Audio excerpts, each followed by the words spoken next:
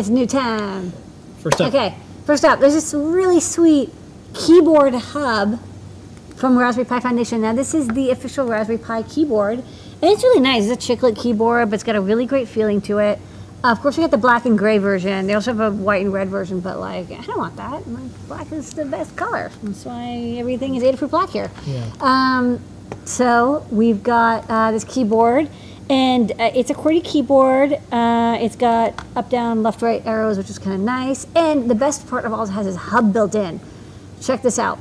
So use a micro, it comes with a micro USB cable, which I think is kind of nice. The cable's not built in, so you can use any length cable you like. And it's got a hub, so when you connect it to like your Pi Zero, or if you have like an original Raspberry Pi or Pi A, you'll get 3 more ports. So you can plug in your mouse, which we'll talk about in a moment, or a USB key or whatever, and it just, like, the Raspberry Pi is smart enough to know how to use it as a hub. Of course, you can use it with other computers. You don't have to use it with a Pi, but it's got that sweet Pi look. And got these LEDs at the top, the Raspberry Pi button. I guess this is kind of like the Windows button, but not. Yeah. And easy to use, and we got it with the English-American layout. Yep. So that's the Raspberry Pi official keyboard. I understand, but I'd want maybe the you mouse want a to mouse? go along with that. Well, they have a great optical mouse that goes with it. It's a 3-button mouse because the wheel is also a button. It's a great feeling mouse, really well made, optical, simple, durable, and the cord isn't super long, but it's meant to plug into the keyboard. So for that, it works really well. Yeah. And try it out. Again, works with any computer you like. It's got a scrolling clicky wheel with a nice scroll action. I can use this as like an everyday mouse, definitely. It's nice. So this one's going in my travel bag for when, like, you need a mouse and you want a small mouse that just like does 1 or 2 things. Because I have like a desktop mouse that's crazy that has like 80 buttons, but this just works. Yeah. And they have really good quality, so I'm sure it's like I can tell the molding is really nice. It's very durable. It's like Raspberry Pi's transition into, like, Microsoft makes amazing keyboards and mice. Yeah. And like Raspberry Pi's. Well, they're the new Microsoft. Okay. All right, so that's Raspberry Pi mouse and keyboard. Yeah, and we have a bunch of different colors of these. I'll just so this is classic 0.1-inch gold plate mail header that you know and love. We've had them for a very, very long time. I think product number 392, which is like ancient. Up to like 4,200 now. But now we have it in multiple colors. So we have a 10-pack white, 10-pack blue, 10-pack red, 10-pack yellow, and 10-pack green, which is kind of a minty green. But it is green. And then we also have a rainbow pack where you get 2 of each color. We also, of course, still sell the black plastic ones. But I'll show these off on the overhead real fast. I'll just show the rainbow kit. That's kind of what is the most fun. So yeah, this is the standard headers that you know and love.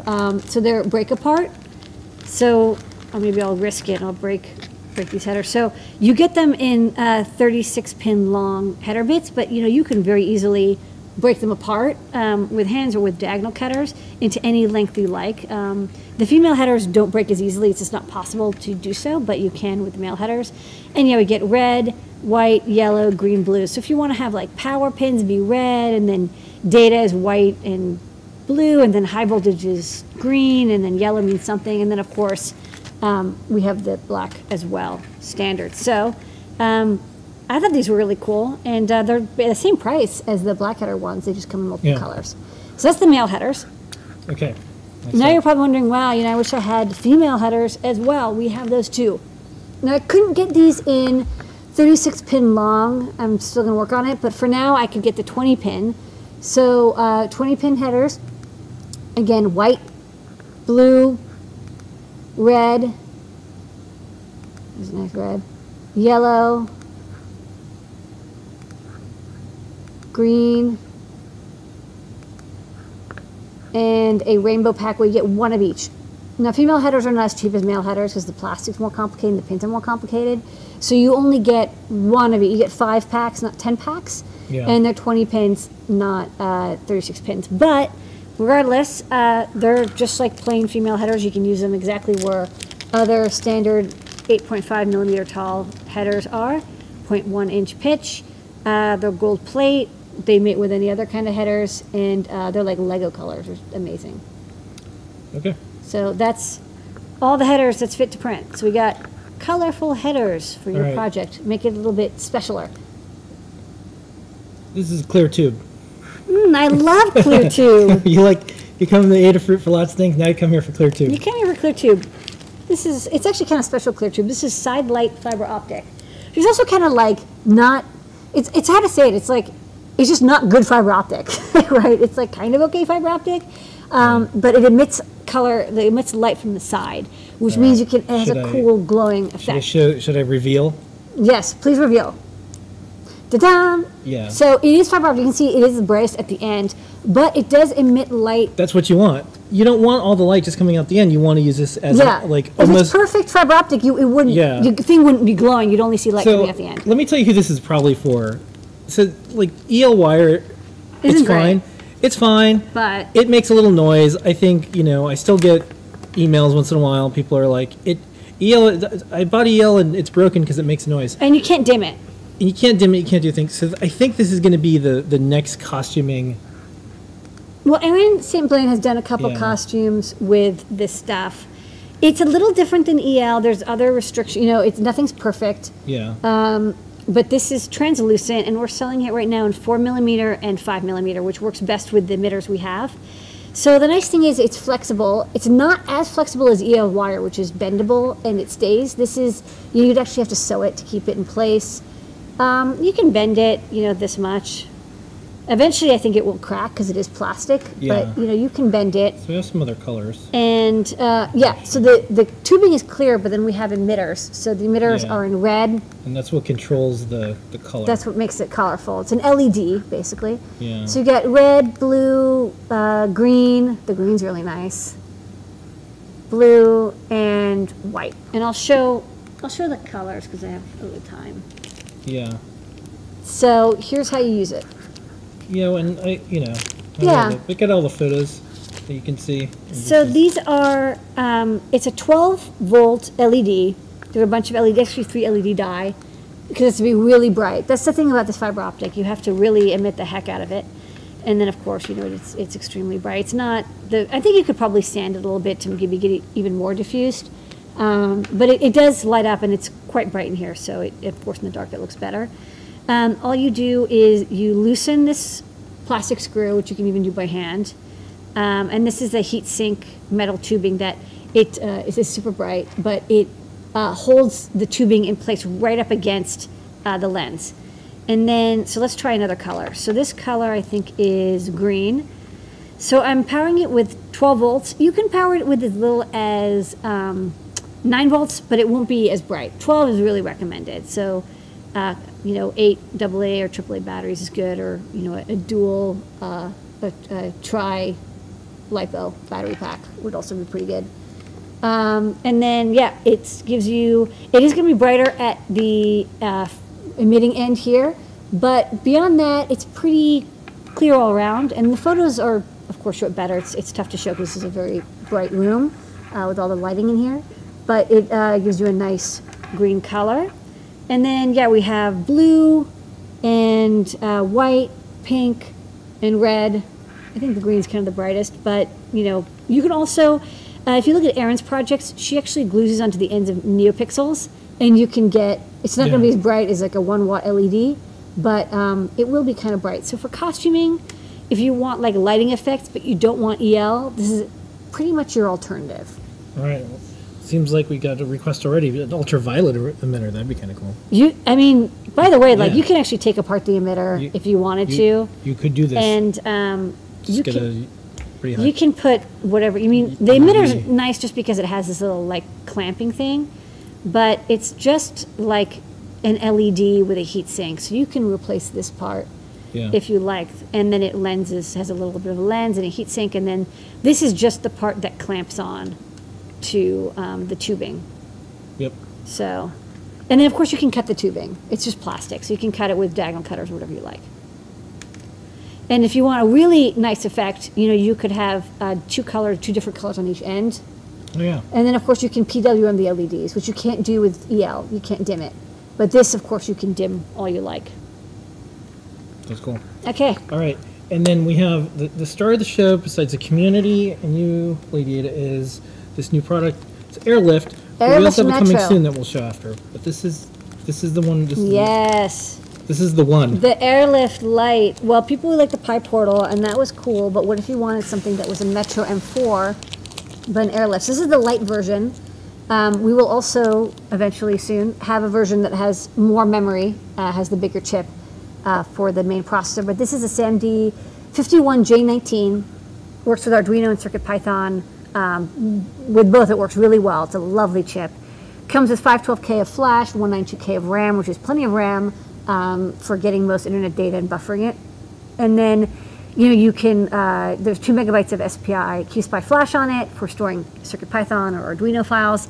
And then, of course, I shoved things around to make room for the ESP32. So there's an ESP32 module on there, which is the Wi-Fi coprocessor. Now, ESP32 doesn't have native USB. It has good peripherals, but it doesn't have, especially if you want that native USB, it doesn't have that. It doesn't run CircuitPython, and there might be other things that it's not as good as a native like Cortex ARM M4.